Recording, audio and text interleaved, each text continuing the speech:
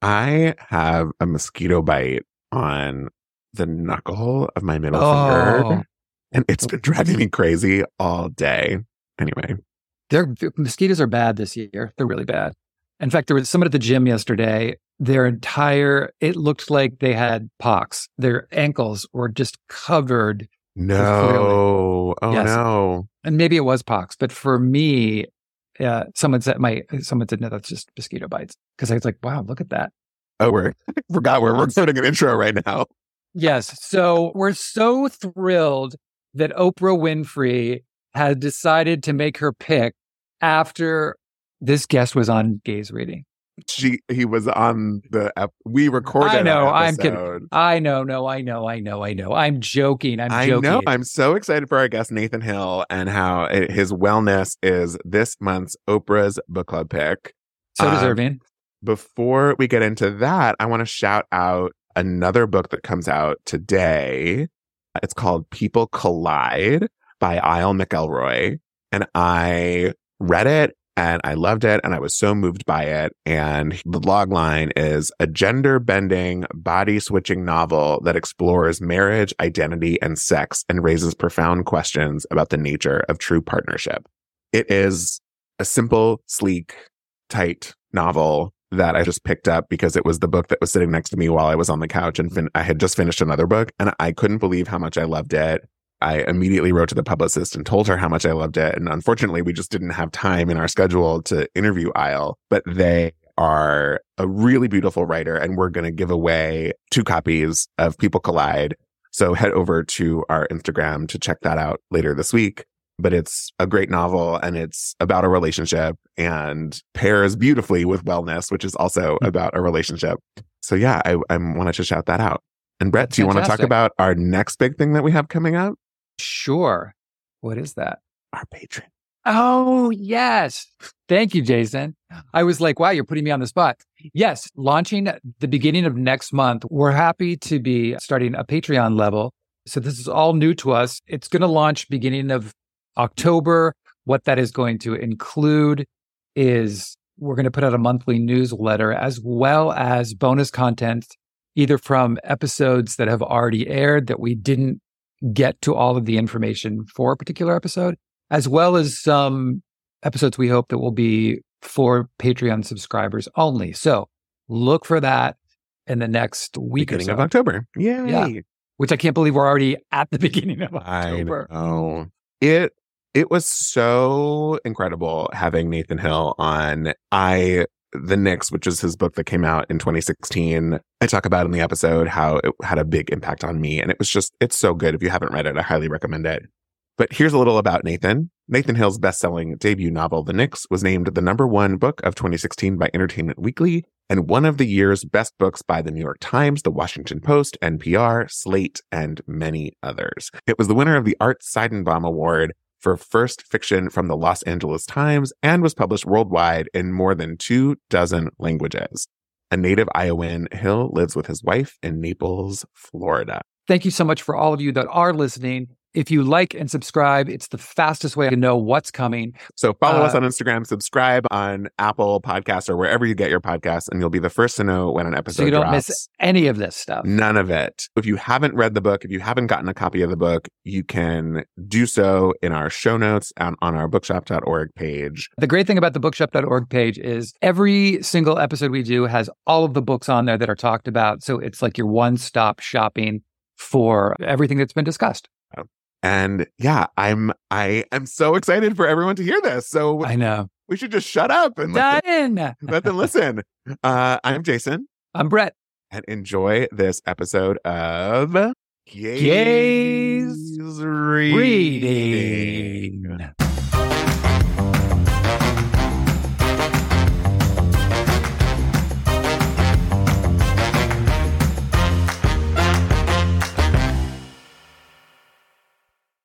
Hi there. Hello, Nathan. Hey, Nathan. How are you? Brett is always yelling at our guests. I know, I do. Sorry. You know, I realize that. I realize when people come on, I get very overly enthusiastic. And then I was going to overcompensate when you came on and be like, hey, Nathan, how's it going? Welcome to Gays Reading. Be enthusiastic. That's great. This is like one of the first interviews I've done about this book. So all the enthusiasm will be much appreciated. That's what we're here for. We're the hype man. Great. Yes. Gays Reading is the hype podcast. Congratulations on the new podcast. Thank you. You are our inaugural straight man.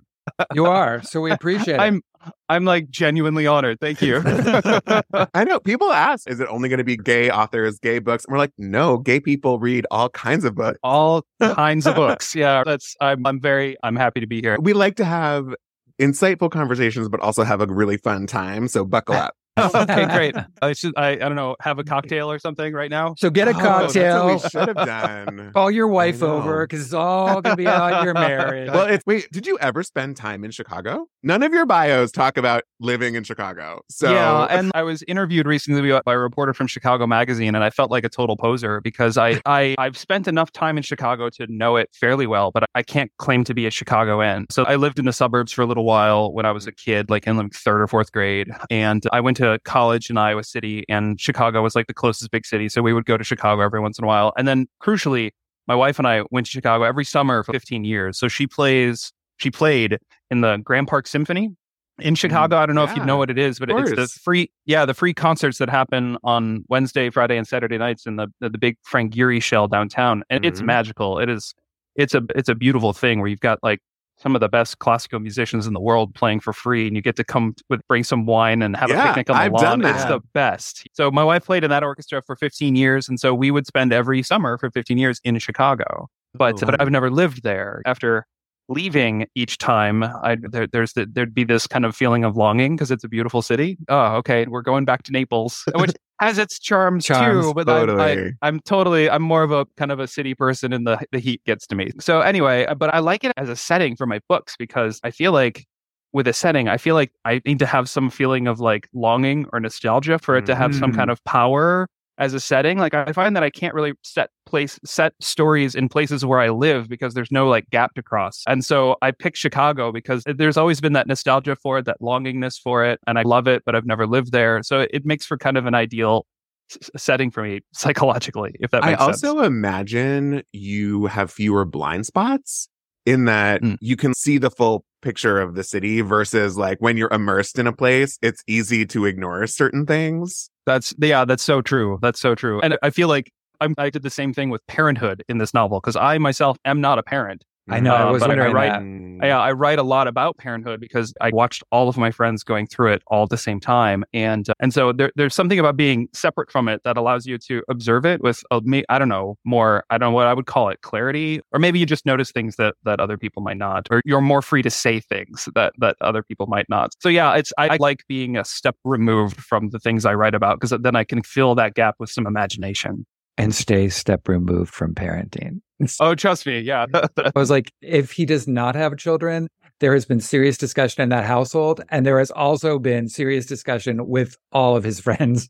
Yeah. And I thank all of my parent friends in the back of the book because they really did help me a lot understand parenthood's highs and its lows, and doing that thing where I haven't seen my friends in a very long time. So I'll try to sneak my way over into their houses after the kids go to bed with a cocktail shaker and just be like, hey, let's relive old times. And they're just like exhausted, like just watching that happen. It's, and also this feeling like I talk about it a little bit in the book, but like parents these days, I feel like they're assaulted by so much information about how to be a good parent or what not to do so you won't screw up your child forever, that it's just overwhelming and exhausting. I think that like my friends were roundly good parents, like really thoughtful about how they parented, and not one of them felt like a success at it. And it just and all of them were tortured about any mistake they might have made that day might be the mistake that screws up their kids forever.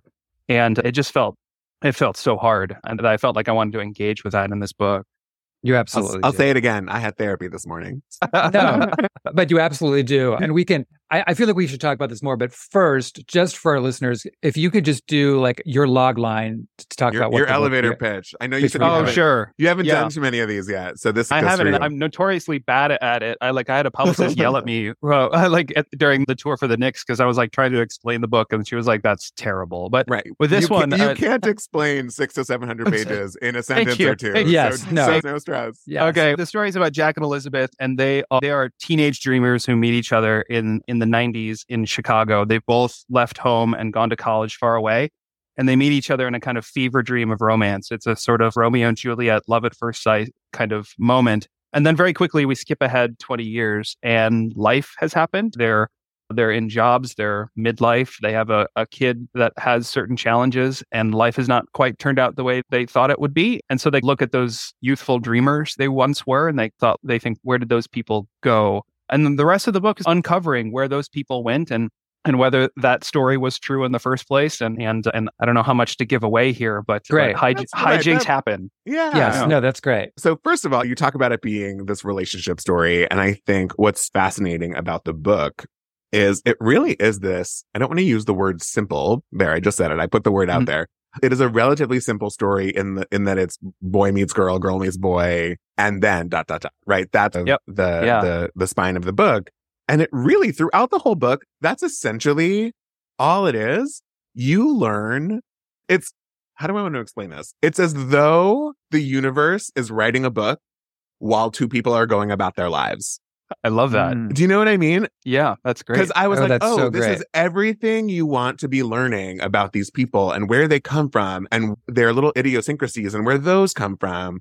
And you really it's a super deep dive into who these two people are and how they came to be in their present moment. And it's just, that's in and of itself very cool. And the book is so dense that you can't imagine. It's like, how is this only about these two people? It is. And like all of those intricate details around it. All of that to say, in your acknowledgments, you very specifically say this is not about you and your wife.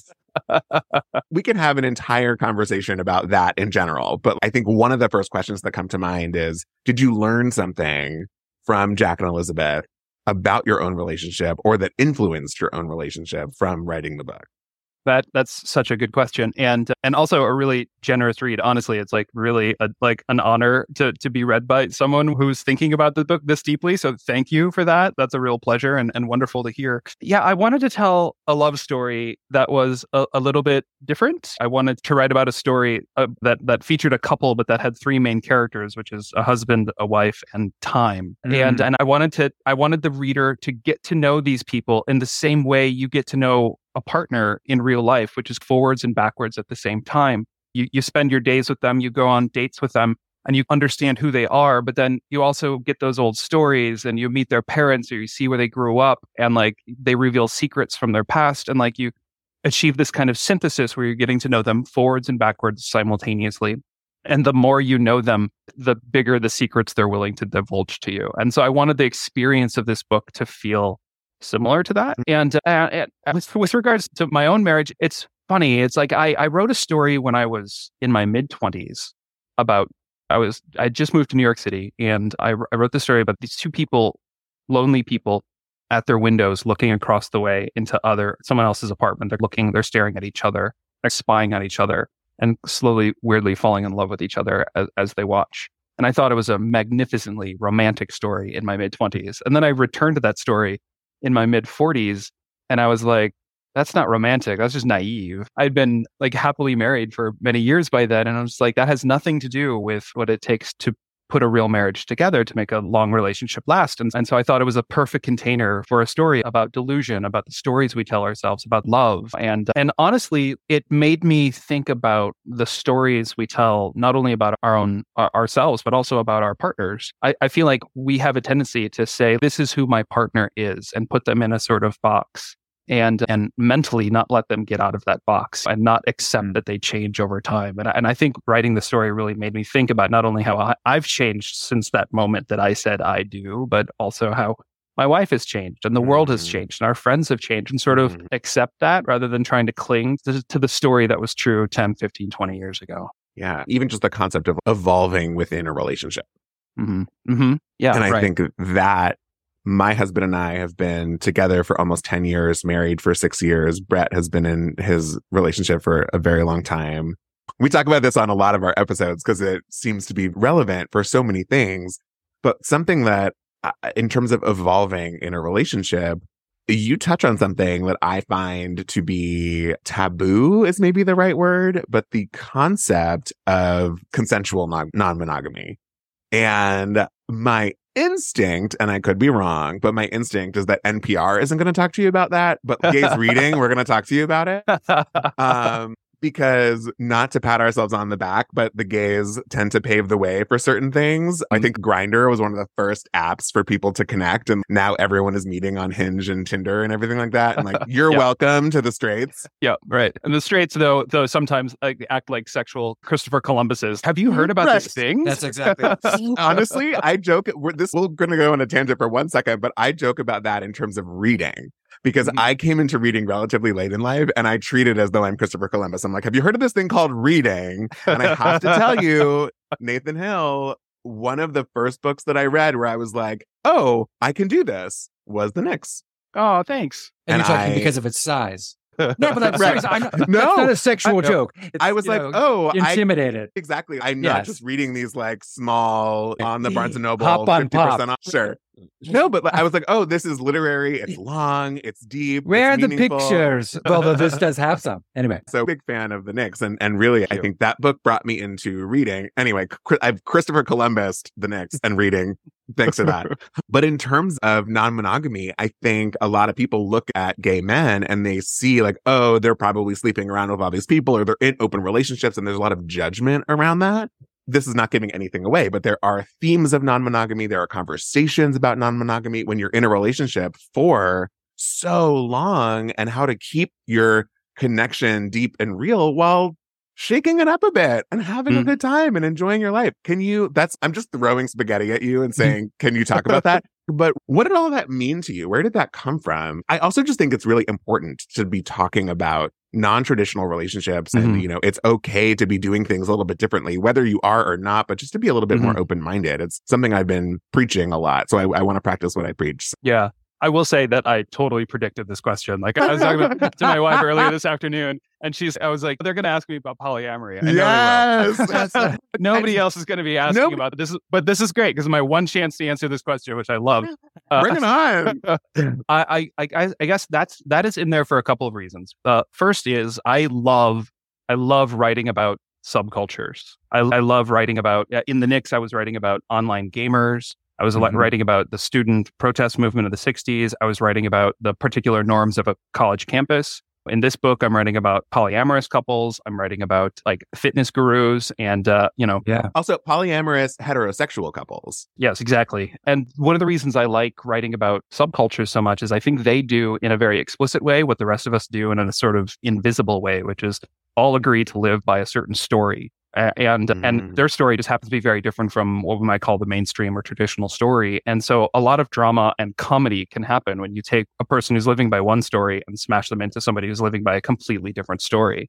I think it's hard to enter into that conversation without feeling like your own story has encountered a kind of acid bath. Am I really living correctly? And so I thought they would be the perfect foils for Jack and Elizabeth, who are having these midlife marital issues. And here they encounter someone who's living by a completely different story. And what's that going to do to them? I thought it would be a great moment for both comedy and drama. You don't only insert this storyline, you really break down the meaning of monogamy. You like literally talk about where it comes from and why it's all fucked up. And I was talk about things I literally... My therapist knows I'm talking to you today because I talked about that last week in therapy. I was like, I just read this in this book. I need to talk to you about it. He did text me at one point and say, I'm being very triggered by this book. I really, just again, like we've been in a relationship for a long time. And I think to some people, my husband and I, we would call our relationship monogamous. I think other people would call it monogamish. I think there are other, depends on who you are and what your perspective is and what your definitions are. But it was triggering. One of your blurbs said something about it being triggering, and I was like, yes, I agree with that person. I can't remember who it was, but it's someone on your website. Meanwhile, I'm Amazing. so grateful. I'm so grateful to be in the upglide of the U curve right now. So that's all I'm going to say about that. I love that. I feel this book is about how our worlds can be constructed and sometimes constricted by the stories we believe in. And I think for a lot of like heterosexual cis folks like me, there's a default story about marriage that the story's kind of already been written for you. And so you walk into it. And what I really appreciate about friends of mine who are polyamorous or friends of mine who in one way or another practice a kind of open marriage or consensual and non-monogamy is how thoughtful they often are about what actually works for them and how thoughtful they are about rewriting that script, that kind of default script. And so I thought it really worked thematically in this book. I thought it's a story about marriage and a story about the stories we believe in about marriage. So in some ways, how could I not like really go after it? And it was a side effect that it happened to be, I found it really fun and entertaining and funny. Oh my gosh. It's hilarious and it's excruciating at the same time. Because I think you're absolutely right. And we're all been raised, even as gay people, you talk all the time about everyone has an idea about what's heteronormative and what's not, and what we're presented with, down to marriage, down to roles of gender. Back to what you were saying, Jason, it's even in terms of sexuality. Yes, like I remember having a straight roommate who was one of my best friends in college for 2 years. And he said to me at one point, I wish I was gay because you guys will fuck anything. And we're cock blocked by women all the time because that's what we've been taught in society. Like women are supposed to say no, men are supposed to be the aggressors. And so that changes a whole dynamic. So it's fascinating. And it's that there was a party sequence, which is just so funny. And again, a little bit excruciating. I hope so. Yeah. It was supposed to be both of those things. So I'm glad it came off. It is funny. And not that this needs to be like a hour-long compliment sesh, but both, I guess it can be. You're welcome. Let's be clear. I won't object to that. Exactly. You're totally on board. But with both Wellness and the Knicks, you really, with every page turn, you're like, ooh, this is so satirical. Ooh, this is so honest and realistic. Ooh, wait, this is really funny. Oh, wait, we're back to being a satire. So with really throughout the whole thing, you're making a lot of interesting comments about society, our world, both at a great scale and also at an intimate scale. Clearly, that's something that you intended. Gosh, I remember this when I was getting my MFA when I was like, I don't know, 22 years old. I remember writing the story. The story ended up going nowhere, but at the beginning of the story was this guy who was like, after a shower, looking at himself in the mirror, and he drops the towel and he's just like, critiquing his body. And he's just like, this is just what I don't like. And I wrote that story, and everybody in my workshop was just like, clearly this guy has like some kind of mental issue. They started diagnosing these crazy things. And I'm just sitting there thinking like, no, like I feel like that's just what we do, and when you take something that we actually do and put it in a book, it changes it somehow and it distances you from it and you can see it clearly for the first time. So like sometimes all I do is just switch the name of something that we actually do. And that's enough to make us see it a little differently. Yeah. And if you don't mind me getting a little pointy headed, like about how I approach this philosophically, like I encountered a long time ago, I encountered this Russian literary critic named Viktor Shklovsky, who was writing in the 1920s. And he said that the point of art is to defamiliarize the world. He said that we easily get habituated to anything, war or one's marriage, that we can get used to a lot. And the point of art is to slow us down and to return life to life. The quote that I love by him is that art tries to return the stoniness to the stone. And by that meaning, like we take a stone's stoniness for granted. But if you can have an art object that makes you remember how a stone feels, as if you're feeling it for the first time, then art has done its job. And I really took that seriously. And I try to take that philosophy into my work, and sometimes just not exactly satirizing something, but just like taking something that we all do and just turning it just enough that you can see it clearly. And so I'm doing that over and over in this book and in the Knicks. And to that point, that scene when Jack is doing exactly what you just described in front of the mirror. And I sat there aghast because I do this nightly when it says, he'd always had such a small and slight figure and had always known himself as such a skinny guy, a frail guy, that he hadn't paid attention to this bulkier guy quietly creeping forth. You were literally in my head, in my bathroom, in my body, the moment before I step on the scale and say, what great hell it will be unleashed this time. That's your fault for stepping on the scale in the first place. But yes, wow. Anyway, Thank you. It can be sometimes shocking to, I don't know, I'll see a picture of myself and be like, that's not what I thought I looked like. Like that, yeah. doesn't yeah. everybody? Yeah, that's what everybody does. Where you think I got it going on, I look great, and then someone takes a picture and you look back and you're like, Jesus, that's what I'm putting out in the world. Yeah, or like I turn a corner. The other day, this is happening. I was just walking on the street and then I turned a corner and there was my reflection in a window, and I was like, "What? Really? That's Who is that?" I always do it now. Always With put a coat age. on. Just keep your coat Yes. on. A theme that I was thinking about too was just sense of self in general. And there's this moment later in the book where Jack is talking about the young man he once was, getting tattoos. He's annoyed with his younger self. And you go on to ask the question that really resonated with me. How could two such dissimilar people ever inhabit the same body? I think that is also a really great example of time as the third character in the book. How do you feel like you've changed? From, let's say, the Knicks to this, or I can give you a shorter period of time if that's helpful.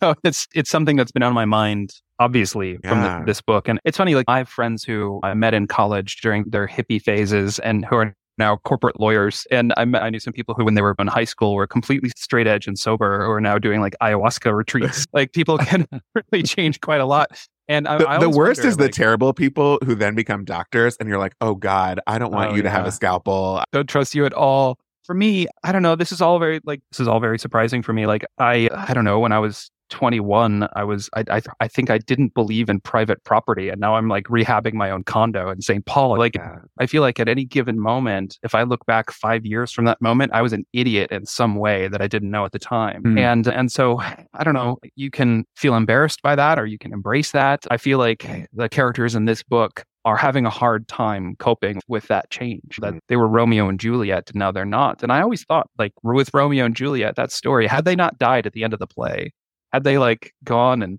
grew up somewhere else far away and had a kid, and she didn't like motherhood and he had a dead end job, and they would look at themselves and they're like, we're fucking Romeo and Juliet. What happened? Like that story would be constricting for them. And I don't know. I feel like we're always under the influence of the stories that shape us. And those stories are those large sweeping forces that flow through us, our childhoods, our family history, our culture, our evolutionary forces. They're all sweeping through us. But those stories are also very proximate. Who our friends are, where we get status at any given moment. And those things are powerful. And so I don't know, I feel like one of the points I'm making in this book is to not let those stories calcify too much, not let those stories like calcify into error, not believe them too hard, to always, whatever stories you're believing in, believe them with humility and curiosity, because things change and that's okay. Mm-hmm. And is that to sort of get out of that in your own head? Is that all you do, is think about that? Think about that it's okay that things change?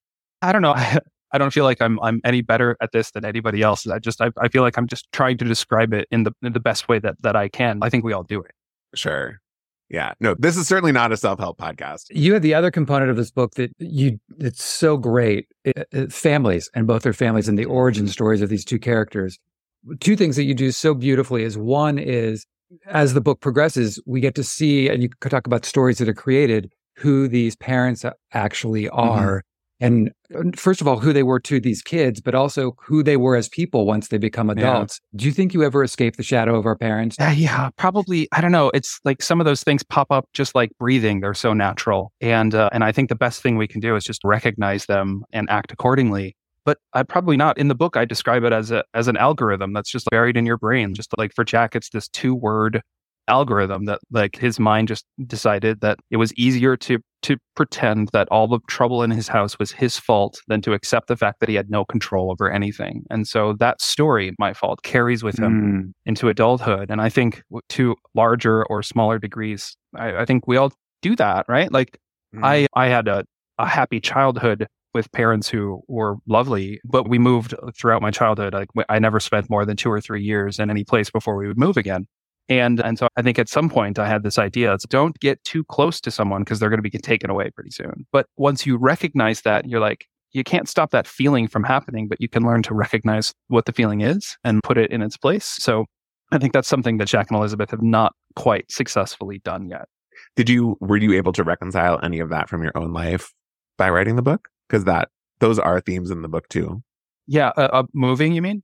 Yeah. This is the first time I've written about it. And I don't know, I had to warn my dad. It's just like, this is coming. And they've been trained now to know that like when I use something in a book, I'm not using it literally. Most of my books are tornadoes of fictional and real details. But when I use the real details, I'm amping them up in order to use them in the way that's necessary for the story, not necessarily in the way I lived it. For example, I did have my tonsils taken out in a sort of emergency surgery when I was very young. That is a true story. And I got a spinal tap. That is all a true story. Oh my God. But I use it in the book, and I was showing it to my wife, and she's like, "Oh my God, this is going to make your mom weep."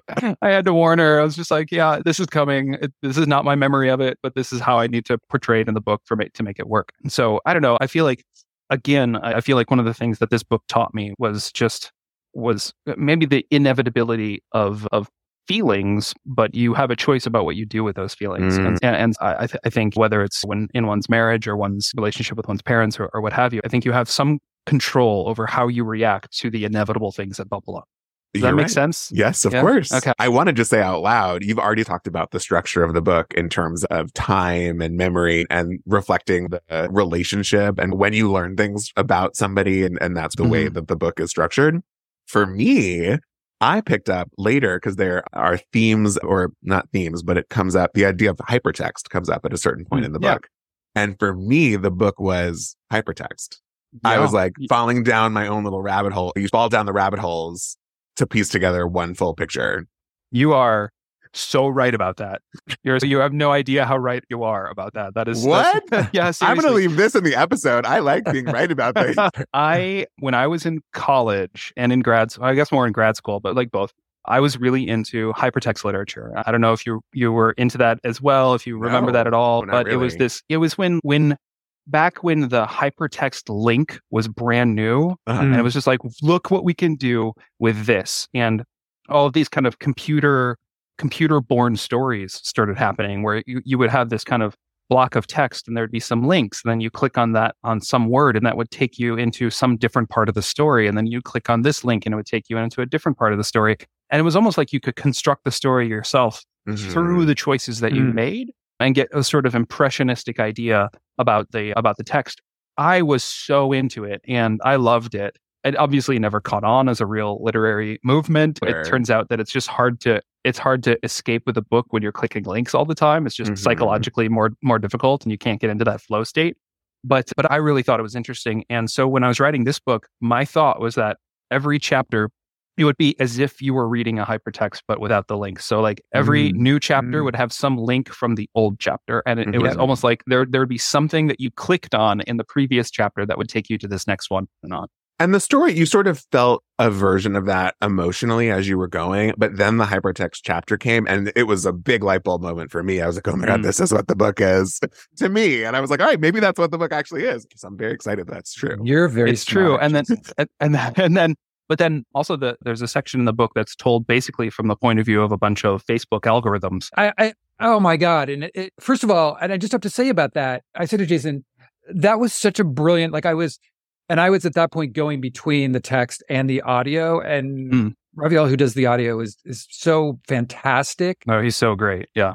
But I was going back and forth. And so I was listening to part of that in the car and I was gripping the steering wheel. It's gratifying to hear that a section told from the point of view of algorithms was gripping. That was the big headache producer. But I'll talk about that more in a second, but just connect it back to the hypertext thing. It struck me that what hypertext artists were doing in a human way, the Facebook algorithm was doing in a machine way, trying to find connections between things. But Facebook is doing it mechanically and at scale, whereas the artists of the 90s kind of hypertext era were doing it. So it seemed interesting to me that where hypertext went was basically social media. It didn't go into literature. But yeah, that section was really kind of interesting to write. I had to read, oh my God, Facebook is very closed off about its property, obviously, but they have to file patent applications for anything any algorithm that they want to patent. They have to file an application. Oh, wow. And so you don't get the actual math or programming of it, but you do get in those patent applications, you get an explanation of why it's necessary.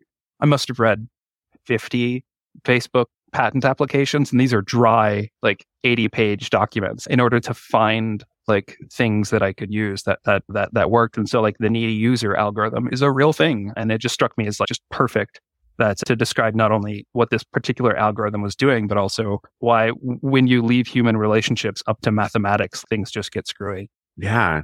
And I think it's speaking to such a specific generation right now That's because exactly it. I'm dealing with I haven't talked to my dad in 3.5 years Mhm. because of, I think, the algorithm.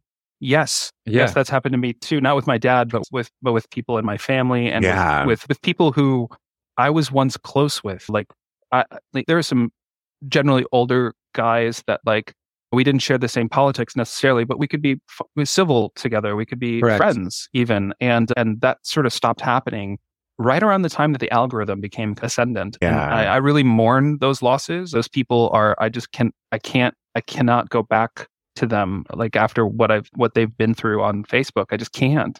But I mourn that, and so I wanted to investigate that via that section. And something that you articulate so beautifully that was, I would say, the most triggering of the book to me was the which is a good thing. Books are supposed to make you feel things. Listen, in 600 Okay. pages, shit was It's about. good. Shit was about It's to going to be happen. occasionally triggering. Okay, all right. But that Jack's dad was not the kind of person to, Jack being a softer kid, more emotional. And his dad was not the kind of dad who said, toughen up and be a man. He was perhaps a bit more empathetic. And to watch him fall down a rabbit hole, Yep. that is my story. I saw Little Women the musical on Broadway with my dad. My dad waited with me at the stage door of Gypsy to meet Bernadette Peters in a blizzard, right? Like, Oh my God.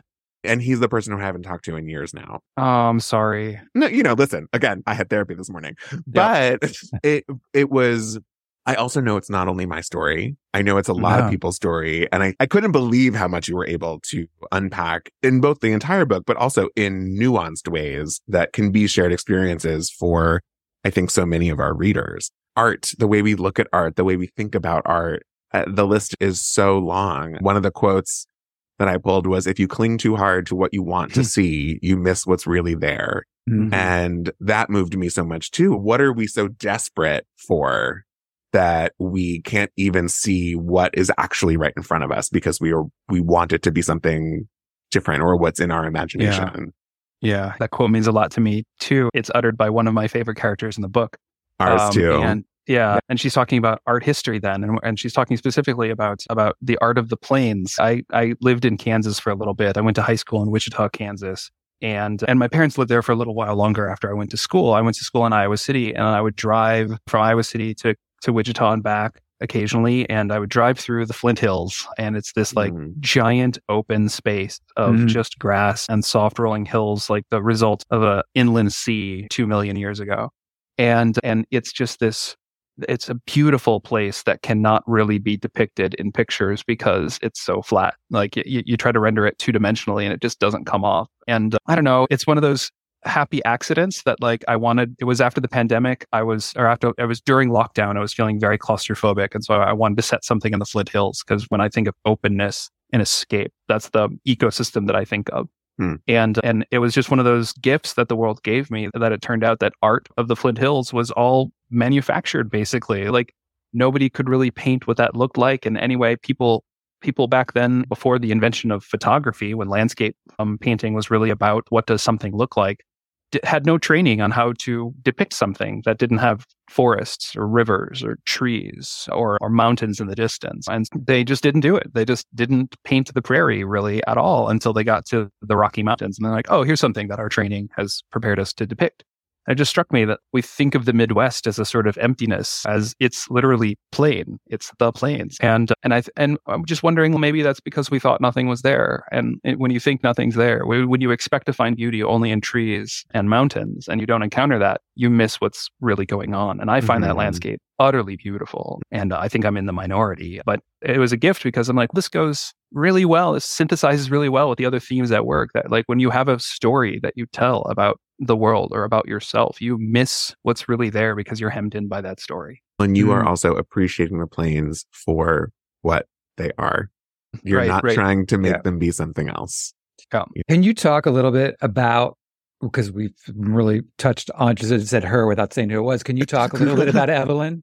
because Yeah. she's such a beautiful character. And I think she represents so much to Jack, but also to us in terms of the possibility of what's out there, the possibility of escape, the possibility of a larger world, as well as the appreciation of art and beauty. I wanted a character who had that kind of joie de vivre, that expansiveness that Jack would long for. And I thought it would be interesting to present somebody who really does embody the ethos of the book, to be okay with uncertainty, to be okay with mystery, and don't fall into the error of thinking that you know everything. But Jack misinterprets that. He just thinks, okay, if I just become an artist like my sister, if I just move to the city like my sister, then I'm going to be like her, but without actually importing that other thing. And so what happens when he tries to be his big sister, but doesn't have the sort of personality to get away with it? What does that do to his life? He's living a bit of a lie. And I don't know, I'm obviously not the first one to talk about what it feels like to live somebody you're not, to not live your own truth is the way it's said these days. But I remember when I first, decided I wanted to be a writer, and I went to an MFA program on the East Coast, and I moved to New York City, and I was like, okay, I need to impress the people at the Paris Review or whatever. And I'm like writing about New York stories for these New York people. And I'm just like, I'm completely not writing my own truth. And it wasn't until I actually abandoned New York and left the publishing world and didn't send out a story or whatever, and just worked for 10 years on the Knicks and just decided I'm just going to have fun in the chair. I'm going to write things that I find beautiful, and we'll see what the world thinks. That anything happened for me. And so I think that lesson is embodied in a much earlier age in Evelyn. Like she's much wiser than I ever was. Yeah. To completely change subjects, but hyperlink from you talking about spending 10 years on the Knicks. When this book was announced, when Wellness was announced, I saw so many people coming out of the woodwork saying they were so excited for a Nathan Hill book. They thought it was going to be like Harper Lee, where you wrote one book that everybody loved and then became a recluse and never wrote another book ever again. You have to feel that pressure. The question was, do you feel pressure? But you have to, of course. Like, how do you combat that? Maybe you don't. You're very nice looking. You look at the bibliography and realize he spent the last 5 years doing research. Yeah, it's funny. Like I've never felt any external pressure. There hasn't nobody at my publishing house and my agent. Nobody's ever pressured me in any way. No, but to live up to your own standards. Yeah, yeah, sure, of course. Yeah, I felt that pressingly. But it's funny. I've seen that quote too. I've been lurking on Goodreads a little bit. No, so many authors tell us that. Yeah. You're not supposed to, but I do this anyway. Don't do it. I left Twitter in the first place because it was just an emotional minefield. I couldn't do it anymore. But yeah, multiple people have said, is this going to be, we thought he was going to be a Harper Lee. And I'm just like, the Knicks came out, and for 2 years, I said yes to every speaking engagement that was offered to me because I never thought that the book would be a success. And so I was like, I'm going to gobble this opportunity up because it might come only once. Good for you. So I spent 2 years touring, and then like a couple Hollywood things like maybe almost materialized. So I spent another year trying to make that happen. And then that was ultimately a victim of bad timing because then the pandemic happened. And then I wrote a book, and then it was done like a year ago, and it's been in like edits and post-production ever since. So to me, it was just like I took 2.5, 3 years to write a book, and I didn't think it was that long, but apparently a lot of other people do. So I guess I was taking my time, but I didn't feel any pressure to rush it, though I did feel, I don't know, honestly, I felt the same way I felt with the Knicks, which is I'm going to pour every ounce of myself into this thing. Yeah. Because if I can get mushy about it, I have a lot of respect for readers. Like they could be doing any other thing than reading. They could be enjoying the outdoors. They could be eating a cheese sandwich. But okay, we're talking readers. Come on, take it easy now. Yeah. Like outdoor for me. Like they're gonna spend some time with a book. And so I need to bring everything to that effort. And I guess that for me, that just takes a while. I have to say, I really appreciate you saying that because, as I mentioned, I was a late in life reader, and The Knicks was a book that made me feel like I could actually enjoy reading and do it. I love that. And the more I've read, the more I've realized how so few authors feel that way about readers. I think authors appreciate readers, obviously. That's who they're writing for. But I don't think everyone necessarily thinks about, somebody's going to spend a few days to a month plus, depending on how fast or slow you read, with this material. And frankly, is this worth their time? Right. I have recommended so many books to my husband, and he used to be a big reader, but he really only picks up a few of them. And he said to me recently, he was like, I want to read a book that I feel is going to be worth my time. I'm going to get something out of. It's going to change the way I think about something. And I was about halfway through Wellness and I was like, you're going to love this book. You have to read it. And I frankly appreciate this. It's not to interrupt you, Jason, but I appreciate from me the size of the book and what you're completing with the book, because it can also be certainly, I'm not afraid of a big book. I know some people are, but there's also so much in here. And I was so engaged with these characters as I was with the Knicks that frankly, I could have kept going. I was afraid to leave them at the end. Sad, not afraid. I was sad to leave them at the end because of this journey that we just gone on together. And that's the mark of just an incredible book to me.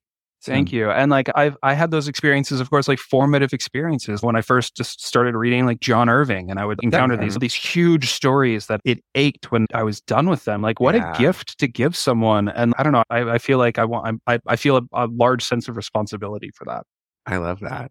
I just have to bring it up. We're so close to time, but to keep pace, I listened to the audiobook and read it at the same time, which I've never done before. Oh, I like doing that. Yeah. It was amazing. But I have the galley. Yeah. And so it was fascinating. I was catching so many of the most random tweaks or omissions or what like clearly things that have changed. And there's one in particular I want to bring up to you. Oh boy. Okay. So it's with Ben. They're talking about porn. Mm-hmm. Ben searches dicks and Jack says, wait, I'm not gay. And Jack says, no shit. Wow. And in the final version, that's it. No shit. Wow. And then they keep going. In the galley that I have, he says, no shit. Wow. How disappointing. Yeah. Is Ben gay and sad that Jack is not gay? Or did Ben assume that Jack was gay and was sad that he was wrong? In the first version of the book, and by the way, with this and the hypertext thing, this is like the two most incisive questions I know I'm going to get all tours. This is great. There was in my very first iteration of the book, like way back when, Ben was gay. And then as that character developed, he started taking a turn and he started becoming more kind of fitness bro-y, and it just didn't make sense for him to be gay anymore. It felt like it just didn't feel right. And he started seeming more like the dudes I encounter sometimes in the gym who are just like, yo, don't eat bread. That's basically poison. And he just it just didn't seem right anymore. So I made that change. And then that line that you caught that I eliminated was just like a relic of a previous version of that character. Oh, for sure. Yeah. And I felt very lucky to have caught that in the galley, because obviously had I read the finished copy, I wouldn't have even tapped into that. So I was like, ooh, what a fun question I get to ask, because there's clearly something there. Oh, how funny. I tend to think, okay, so like my personal philosophy of writing a novel is the first ideas you have for a novel are like that toy slime that you played with as a kid. You remember slime? Yeah, I sure do. So I feel like when I first have an idea for a book, it's like that slime, and it's gross, but I can't help but play with it. And I don't want to show it to anybody. And if I show it to anybody, they're embarrassed for me. But like the more you play with slime, like the more it picks up the stuff of the world and like bits of crumbs and dirt or whatever. And this is where my metaphor breaks down, because like with slime, that makes it inert. But with a book, like the more stuff of the world attaches to it, and suddenly it starts building and building over time. And then you've got this thing that you start chipping away at, and then you can start shaping it. And at the end of it, you've got this like statue that everybody's like, what a great statue. And you're like, thank you. And you're tight-faced, because at the heart of it is this like gross piece of slime that you hope nobody ever sees. And I think you just saw a little bit of slime. Yeah, right? Wow. Talk about an Easter egg. What a way to end with a little slime. Oh, how funny. Nathan, this has been so fun. Fantastic. I can't believe our hour Thank has you. flown by. If my entire tour is this much fun, I'm in for a delightful time. Well, I hope we didn't just totally fuck it up for you. The bar is high. The bar is very high. Leave it to the gays.